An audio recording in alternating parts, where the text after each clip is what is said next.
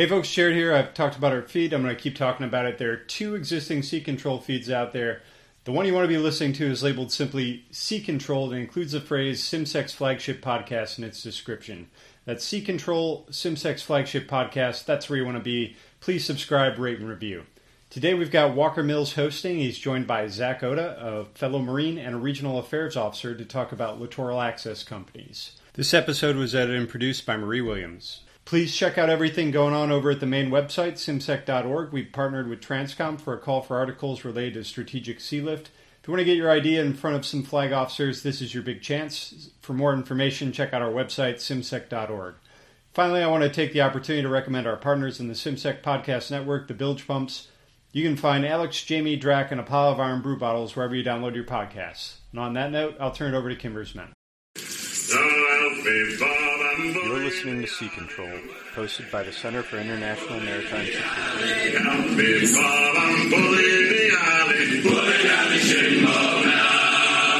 Welcome back aboard the Sea Control podcast from the Center for International Maritime Security. This week we're talking with Major Zach Oda, a U.S. Marine and author of the award-winning essay Littoral Access Companies. The essay placed first in the Marine Corps Gazette 2020 Lieutenant Colonel Pete Ellis contest and ran in the February edition of the print magazine. Today we're going to be talking about the recent essay, the Second World War Coast Watchers, and the future of Marine forces in the Pacific. Zach, can you go ahead and introduce yourself to our listeners? Sure thing, Walker. Great to be here, and I'm glad to be a guest on your podcast. My name is Zach Oda. As you mentioned, I'm an infantry officer in the United States Marine Corps. I'm also a Southeast Asia Regional Affairs Officer, and I'm currently working at the U.S. Marine Corps Forces Pacific out here in Hawaii. Awesome. We're excited to have you on here. Thanks for coming on the podcast again. Before we start, I'd like to remind our listeners that the opinions presented here are solely our own, and obviously should not be taken as representative of any of the institutions that we're associated with. So to kind of get us started, I hope that some of our listeners read your essay because I think it's really good and timely. Can you introduce us to it? Could you give us kind of a summary for those who haven't read it? Give us the main argument and kind of the basic premise about what you're writing about. The premise for my article is that our allies and partners are our greatest asymmetrical advantage against foreign authoritarian powers. My argument for littoral access companies is that we can and we must harness the capabilities of our international affairs Marines to build really relevant tactical linkages on key maritime terrain throughout the AO. And so maybe I should ask a little more specifically, Zach, so what is a littoral access company? What is this idea that you've come up with? Sure. So a littoral access company, as I envision it, is a part of the Marine Information Group, the MIG, in each MEF, but specifically in 1 and 3 MEF. And what they do is they task organize specific capabilities. And what I'm thinking of is, international affairs experience, language and cultural experience, and possibly some civil affairs expertise to deploy persistently in small teams on key maritime terrain throughout the region so that we can then use them as nodes or connecting files to key allies and partners in the region. And what was kind of your inspiration for this idea, or what were you working on the time that kind of sparked this? Well, as you know, I'm an international affairs Marine myself. I had just completed school at the Naval Postgraduate School, and we had moved out here to Hawaii to start our new job. So one, we have a view of Pearl Harbor and of Oahu from where we're staying. So I think just by osmosis, I kind of started thinking about all these ideas and the history behind this location. But also, too, probably, sitting on some cardboard furniture and some camp furniture got me thinking about expeditionary bases and our austere posture overseas and how we can best replicate that across the AO. No, I totally buy that. I think that it's, sometimes when you're doing something a little bit expeditionary yourself, it tickles the brain a little bit. And I should be clear with our listeners. We do know each other from your time at NPS. I was at the Foreign Language Institute, and we overlapped a little bit there. So you mentioned Pearl Harbor and being close to Pearl Harbor. Obviously, Pearl Harbor features in your essay. So what's the connection there, and how do you talk about Pearl Harbor? Yeah, I think it's a really interesting connection actually to the current day. We always think about Pearl Harbor as this massive failure in imagination and preparedness. And, it was a catastrophe in many ways. But I also think it's important to remember and to recognize that the military leaders that were here in place prior to December 7th, 1941, really thought that they were prepared for the next high-end conflict. They had thought their acquisitions, their equipment, their technology, their posture of forces was as ready and as relevant as it could be for the oncoming fight. And they invested very heavily in, material solutions, in manpower and fiscal balancing to make sure the weight of the effort was here in the Pacific. But as we all know, advantage or that preparedness was erased in the blink of an eye. So I think it's important to remember, as we ourselves go through another revision and a force modernization effort, we need to realize and remember that we're not perfect and the enemy has a vote. And whatever we purchase and wherever we posture our forces, that situation could change very dynamically. I totally agree. And I really appreciated that you kind of started that way in the essay, because I knew that you had written this piece. Our, I guess, kind of senior podcast host, Jared, mentioned that we want to check it out. I knew it was in the magazine. I actually got my copy right here. Checked it out. And then it was talking about, Pearl Harbor. And I was like, this is not exactly what I expected. But I think you're totally right that that's an impressive takeaway that you're able to put on the reader, that these guys, they thought they had it all right. They weren't caught unprepared in the sense that they didn't know the threat was out there. They were caught unprepared because they didn't know how to address it, I guess. You're exactly right. And I think, it's interesting for me to contrast that with some of the other responses in the region. I look at Australia in particular, obviously a different geopolitical and geostrategic outlook, different circumstances for Australia in 1941 versus America. They're already in the war in Europe and in North Africa in a lot of ways, but with an eye, obviously, to the Pacific.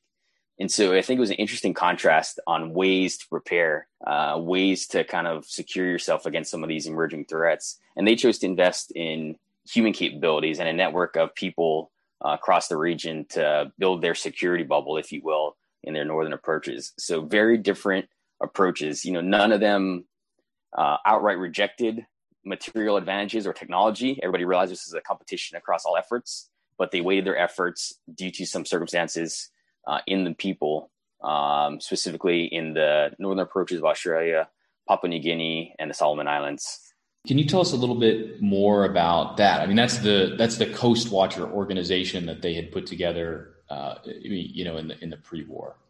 Yeah, so the Coast Watcher program, writ large, was an effort begun in 1921 by the Royal Australian Navy to do just that: observe and secure their northern approaches to the country. Obviously, that's where their security focus is, Torres Straits and those critical littoral areas.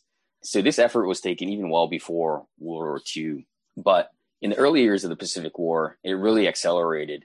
And, they invested much more heavily in those locations I mentioned, Papua New Guinea, the Solomon Islands, to expand their network of people that were originally intended just to observe and report, adversary movements, specifically the Japanese Navy. But I think what they found in the early days of the war is that these Coast Watchers built local relationships, built partnerships with the people that are around them. And I think a lot of that was natural. When you're there and having been there for a while, you start to build those networks of people that you can trust and rely on. And they found that those networks are really multi-purpose in nature. Although they did primarily observe and report, they could be used for recovering downed aviators, logistical resupply, relaying messages, conducting irregular attacks behind enemy lines, a whole wide range of capabilities that were built upon that relationship with the people that lived in those key areas. If I understand right, what you're really pushing for is kind of a sustained presence of human capital in these areas, and then that kind of builds a network. And that you mentioned, it's not just that these guys were doing reconnaissance and early warning of Japanese ship movements and aircraft, but they were also able to support U.S. and Australian efforts in material ways as well. Yeah, 100% correct. And, my wife always jokes about me for my fascination with maps. I think you may share a same fascination. Absolutely. But, the world isn't changing too much when it comes to geography and terrain. And I think one of the huge advantages that the allies have, or that our allies and partners have, is that we are on those key maritime choke points throughout the region. And our allies and partners are there right now. And, pending drastic geopolitical or geographic changes, nothing that's going to remain the same in the next conflict.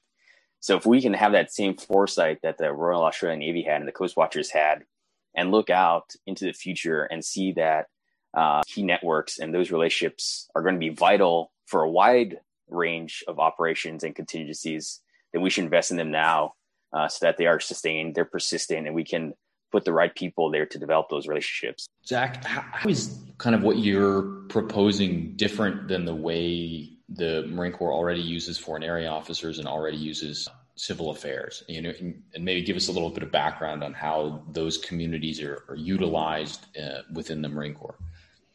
Yeah, sure. That's it's a tough question because there are so many broad assignments right now for foreign area officers, regional area officers, which I am one, and civil affairs Marines. There's a lot of dialogue now about, how can we best employ these capable and talented individuals? How can we organize ourselves more appropriately?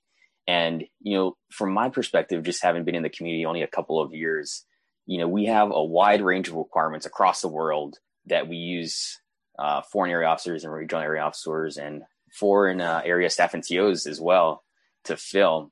Those range from everything. They could be working as a Marine attaché or in the security cooperation offices in the embassy, or as a personal exchange officer, as you're familiar with, or a wide range of requirements that we as a service have and we as a DoD have to fill. And what I'm proposing is that we take those capabilities. One, we organize them a little bit differently than we have before. We organize them into a tactical unit at the MEF level with the intention of persistently forward staging or forward deploying or forward basing them on these key areas. But really, the crux of it is organizing them to be of tactical benefit to the MEFs and other units. And I think that's something that hasn't really been given much thought. We always kind of think of FAOs, RAOs, FASs as, at the strategic or operational or, the diplomatic level. They're these folks in the embassies, broken agreements, arranging meetings, translating. Probably the most common way we see FAOs and RAOs get deployed is, just using their language skills to translate during exercises or something of that manner. And what I'm proposing is a much more expansive, but also much more tactically focused organization that does some of those things. They could interface with the embassy or regional offices or at the diplomatic and strategic level, but they are also bridging that gap between what happens at the tactical level, the relationships that we develop through security cooperation exercises and training events and exchanges. And they sustain that throughout time to really give us a touch point, a critical access point for any range of contingencies in the future. I understand, working here in Columbia, your kind of characterization as most FAOs and RAOs in the Marine Corps, at least, is these kind of embassy Bs. And then you've got the exchanges that are kind of at the far end of the tether and don't really then report back and feed the Marine Corps. So I think that you've kind of identified this gap at the tactical level, how the Marine Corps is using its foreign affairs expertise. But I guess then the question becomes, so where do you get that from? Do we need to make more in the Marine Corps FAOs and RAOs, or kind of shift resources away from the embassy? How do we get there? What's the actionable steps, I guess? Yeah, you're totally right. And this is where the knife fight comes. When it comes to laying down money, laying down people, laying down requirements and boat spaces, this is where it always becomes difficult. And I just briefly touched on it in the article, with a kind of a proposed task organization of what these forces could look like and, a grade structure for them. You're right. I think it can appear to be a heavy investment, an organization led by, a lieutenant colonel with a bunch of majors and captains and, staff and COs in it. On its surface seems like a big commitment, and it definitely is a big commitment in personnel and their capabilities. But what I think we'll find as we explore this topic more is that those capabilities and those people already exist. And in many ways, those folks want to serve in some of these roles, but we just don't have the mechanism really to keep them coming back, to get them on a command slating track or to harness their capabilities on subsequent utilization tours. The folks at POU8, I think, are doing a great job with the program, and they're bringing in some really talented people and really knowledgeable folks, yourself included. But I think the challenge really becomes tracking and creating career paths for these folks that want to do these jobs and can give the Marine Corps a huge benefit in the future. But right now they're, managing primary military occupation specialty monitors. They're managing key billets. They're managing time in the fleet, first time in B billets or additional duties. So what I hope to do in the future is create a path for these very talented and capable folks to serve in some of these very tactically relevant jobs. Working at INDOPACOM, or I assume you've been able to kind of rub shoulders with some of the Army and the Navy FAOs, and obviously they manage their foreign officer communities a little bit differently. My understanding is they have kind of a permanent FAO path. Do you think that's something that would be advantageous for the Marine Corps, and maybe provide some context for the listeners about how the Marine Corps FAOs go kind of in and out of the FAO track? Yeah, that's a great point, Walker. Yeah, we approach it in a unique manner. Some services have what you call like a single track foreign area officer professional development course. So once you become a FAO in those services, you stay a FAO and you do FAO jobs for the rest of your career. I think it has strengths and weaknesses. The primary strength is that you get to harness those capabilities and harness those skills all the way through the rest of your career. You can build upon the language you have, build upon the regional experience you have, build upon the travel and postings you have. I think one of the weaknesses, though, is that information, that those capabilities don't often come back into the parent organization or the parent branch or the parent field, but they are utilized quite well.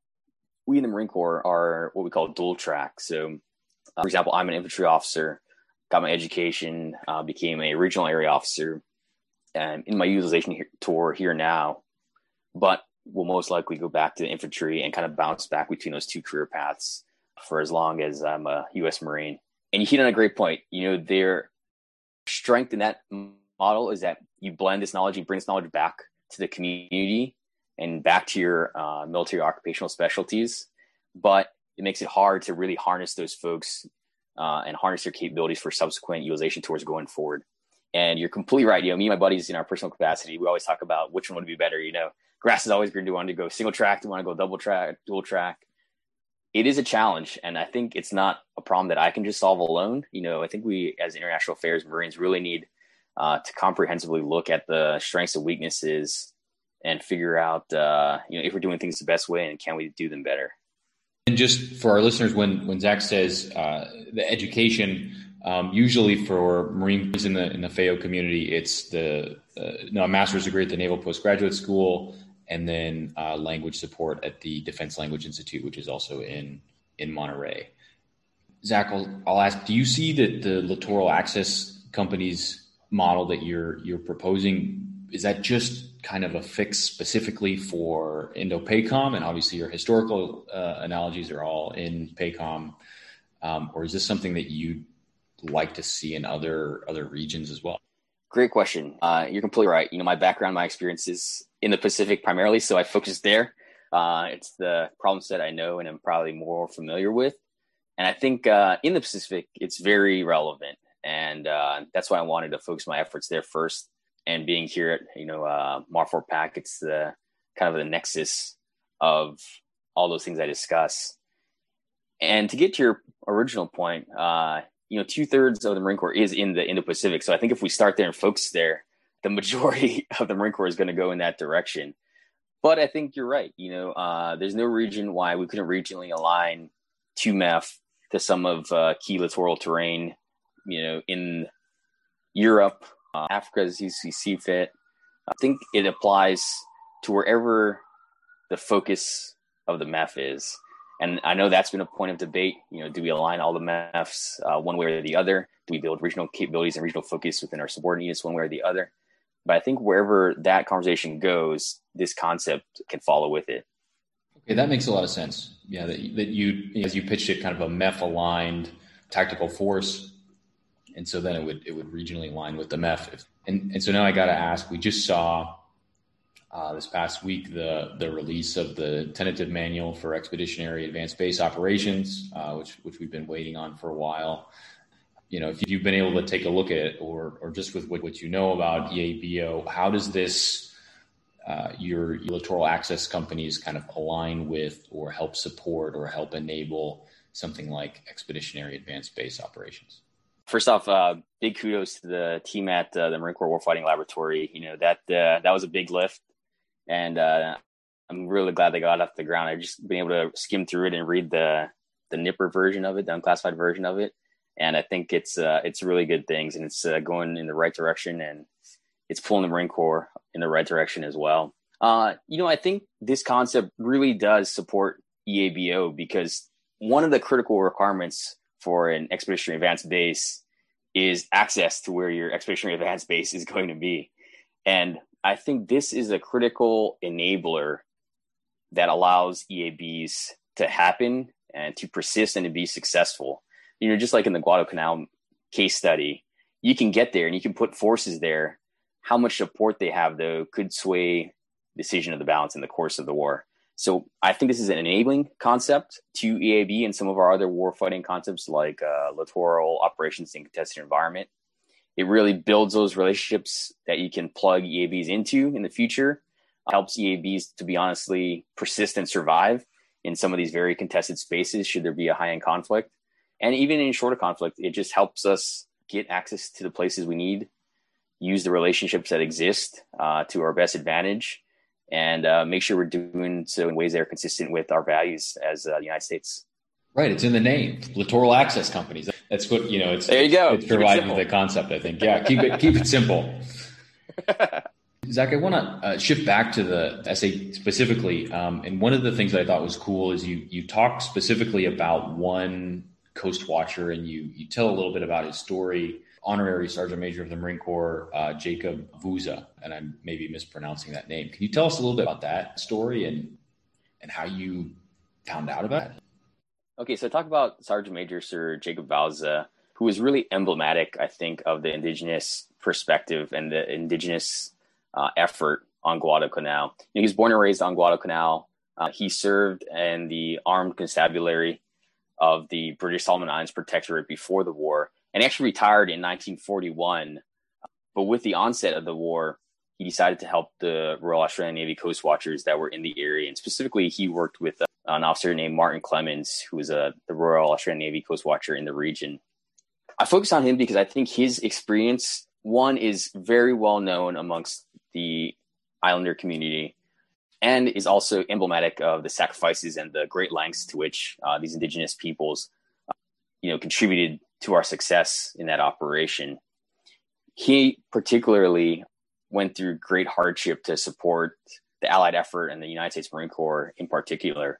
So when the 1st Marine Division landed on Guadalcanal in August 1942, he was already associated with the Coast Watcher program there, and he had found out about pending attack by the Imperial Japanese Army.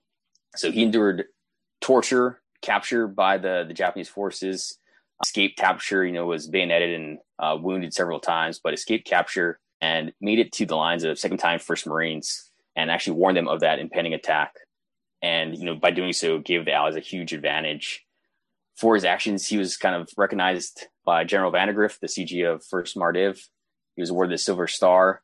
Like you mentioned, he was made an honorary sergeant major in the Marine Corps and really remained a lifelong friend of the Marines. He even came back to the 1st Marine Division Association Ball in 1968, was buried in his Marine Corps uniform and so forth. And I think he is emblematic of the experience, but he was definitely not the only one to have an experience like that. I think there were many, many additional local forces that served with similar distinction. And I really have to credit Annie Kwai, whose readings I stumbled across as I was developing this story. And she really attuned me to the local and indigenous perspective, because we often hear about the Australian perspective or the United States perspective on Guadalcanal. And I thought it was really fascinating and really interesting that she focused so heavily on what people in Guadalcanal did during that time and what some of their motivations were. So I have to give great credit to her. 2-1, Gunsmoke, my old unit. Yeah, I thought you'd like that. No, I think that's a really important thing that comes out in your essay is that the Coast Watchers, it was this a lot of indigenous contributions to the fight, and obviously, and you say this, it wasn't just Guadalcanal, but this was all over New Guinea, all over the Solomons, and these indigenous people were absolutely instrumental in some of the victories. And you put a couple quotes in there, but I think unless you have it handy, at one point Halsey writes that if it wasn't for the Coast Watchers, they wouldn't have won Guadalcanal, and if it wasn't for Guadalcanal, they wouldn't have won the Pacific. Yeah, exactly. So these were not minor contributions. And another one, isn't it true that it was a Coast Watcher report that allowed the United States to run the mission where they caught Yamamoto in his private plane and they shot him down. Yeah, and there was definitely effort between them and some of the cryptological folks they had here at Pearl Harbor. But I think you're right. It's a combined effort, and in these really contested environments, information that you can glean anywhere and send back for interpretation and action is a huge benefit, no matter how you get it. Absolutely, yeah. Tie that back to the MEF information group and the information environment. What do you think would be holding back this idea, right? What are the obstacles to implementing something like this in the Marine Corps? And obviously, we already talked a little bit about some of the questions that the international affairs community in the Marine Corps kind of goes back and forth over. Oh, sure. That's where the rubber meets the road for a lot of these ideas. How do we make them into action and how do we actualize them? I think in the Marine Corps, we have a healthy skepticism and a level of scrutiny for anything that's perceived as like new or revolutionary or, newfangled. And I think that's healthy for a lot of ways, make sure that we're using our resources wisely and we're using our money and our people in the best possible way to accomplish our mission, wherever and whenever that may be. So I think, first off, it's a challenge when it comes to money. Like we talked about earlier, when we're putting money and people against this, you have to convince folks that this is a worthy endeavor and worthy of the very limited boat spaces that we have in the Marine Corps and the very limited budget that we have. So I think the first challenge is to recognize international affairs Marines as the critical enablers that they are. It used to be kind of a cliche in my experiences in Iraq and Afghanistan to say that we do everything by, with, and through our partners. But when we're talking about things in the Pacific or around the world, and we're looking to employ these expeditionary advanced bases as part of our primary warfighting concept, we really need to do that with, by, and through our allies and partners in the region. So one is to just gain recognition that those international affairs Marines are a critical enabler. Two, and as an effort of one, I think we international affairs Marines need to do a better job communicating our capabilities and applying our skills to benefit whatever organization we are currently in. As I mentioned before, we fill a wide range of duties and billets, but always, I think we always need to remember, the Marine Corps' focus writ large, and we got to look to ways we can assist in the development and the execution of our mission. So I think with the recognition that international affairs Marines are critical enablers, and with us doing a better job communicating, we then need to internally kind of align our narrative to advocate for the development and reorganization of these capabilities. Like you mentioned, it's always tough. There's dissenting viewpoints. There are many possible ways we could go. There are always pending and looming budget cuts, but we need a critical mass of thinkers and advocates to push this concept forward. Just like the Chowder Society did after World War II, we need a similar effort to refocus our international affairs Marines and make sure that we're using them as best as we possibly can. And I think we're lucky that we have you amongst them to help build this critical mass of thinkers and innovators for the future. Force design, fiscal management, budgetary cuts, and budgetary issues are always difficult. They're always knife fights. And that's why we need as many allies and partners as we can going forward. It starts with aligning the narrative, and then we have to see, where this shakes out in terms of priorities, right? Because obviously, the international affairs community is not the only thing that the Marine Corps does. It's not the only thing that the Marine Corps wants to spend money on or use boat spaces on. It was another prize-winning essay in the Marine Corps Gazette in the last couple of months by Captain Michael Sweeney called Sleeper Cell Logistics. I think it was December. Right.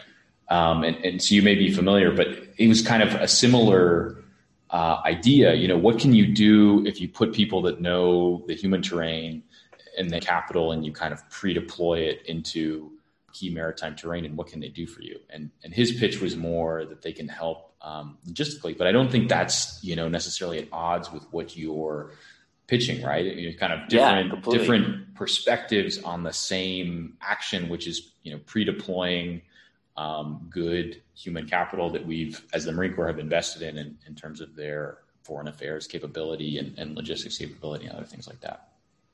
Yeah, for sure. They're not mutually exclusive at all. And like we saw in the Guadalcanal scenario, their benefit, I think, just expands as people realize their capabilities and what they can offer. And you're totally right. We already have these people in the force, and we already have these very talented individuals. It just matters of applying them in the right place. So I think when it comes to budget arguments and somebody asks, why should we buy one less F-35 Bravo, to fund this initiative or to keep these guys going and get this program started, I think you really have to look at the cost benefit and the return on investment. The prompt for this essay was, how can we create an asymmetrical advantage? And I think part of asymmetry is that you take something that's very cost effective in what you already have, and you apply it to really affect those costly, long acquisition capabilities that the adversary may have. And so when you're looking at return on investment for international affairs Marines, I think the benefit is huge. We already have these folks, like we said. We already developed them. We already have them in the force. If we apply them in this manner, they can have exponential effects that far outweigh, the cost of one F-35 going forward. I hope our bosses at Marine Corps International Affairs are listening to this and they agree with you. I hope they agree with me as well. And if not, I apologize. I want to go back to the Coast Watchers for a second and just ask, sure. Because it's been an interest of mine and it was a little difficult to find information on them. So what, besides, I think you mentioned Annie Kwai, besides her book, what would you recommend anyone who's kind of interested in the Coast Watchers check out? And we'll make sure that we put these in links below the podcast so any of the listeners can find them easily. Okay, so some great references, future reading. I think, as I mentioned, Annie Kwai's Solomon Islanders in World War II, an Indigenous Perspective, available online through the Australian National University Press. Great reference to get an Indigenous perspective of the goings-on and the events surrounding and leading up to Guadalcanal. I think the classic is Eric Felt, The Coast Watchers, which is a memoir that kind of just recants his perspective of the experience.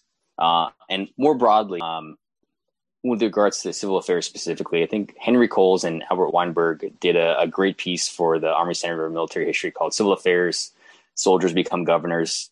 I think that's just a great reference also to understand the effort and the preparedness that we put into civil affairs forces and international affairs capabilities in World War II to be successful there.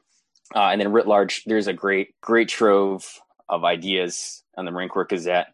And there have been very smart, very fascinating writers that have put together a very coherent and strong argument. So I always refer back to the Marine Corps Gazette for a great source of professional development. Awesome. And like I said, we'll make sure to get those links in there. So before I ask if you've got any final thoughts, what are you going to do with the prize money? I think the Gazette contests usually have a little bit of money attached. Yeah, I was very fortunate to get bestowed with a small monetary gift from the article. So, Valentine's Day is coming up. We've been working a lot. So first off, I want to take my wife out and give her thanks for, allowing me to put so much time and effort into this article and work over the weekends to write it. But also, personally, I feel a little bit embarrassed to admit, but I'm still using the computer I have from 2011 when I deployed to Afghanistan. So I think that guy's in time due for an upgrade, and I'll look to get something a little faster, a little more capable for the 21st century. Hopefully that with that new machine, you can keep writing. And so any final comments you got before we wrap it up? No, I'm just very thankful to be here. Very honored to be your guest. Thank you all the folks that are putting a lot of effort and thought behind these initiatives. I'd like to thank my guest, Major Zach Oda, a U.S. Marine working in the Indo-Pacific Command. And lastly, before we go, is there anything that you're working on right now that we can look forward to reading in the future? And then where, if anywhere, can our listeners find you online? Sure. Right now I'm working on a few initiatives with my shipmates from the Navy and the Coast Guard on how our services can cooperate in the gray zone and in conflict. So hopefully stimulating some thought there in the near future. But folks can follow me on Twitter. I'm at Zach_Ota. So pretty easily searchable there. And look forward to hearing more ideas and learning from you all. Again, all the opinions presented in this podcast are solely our own and should not be taken as representative of any of the institutions that we are associated with. Thank you again for joining me, and to our listeners, thanks for tuning in. We'll see you next week.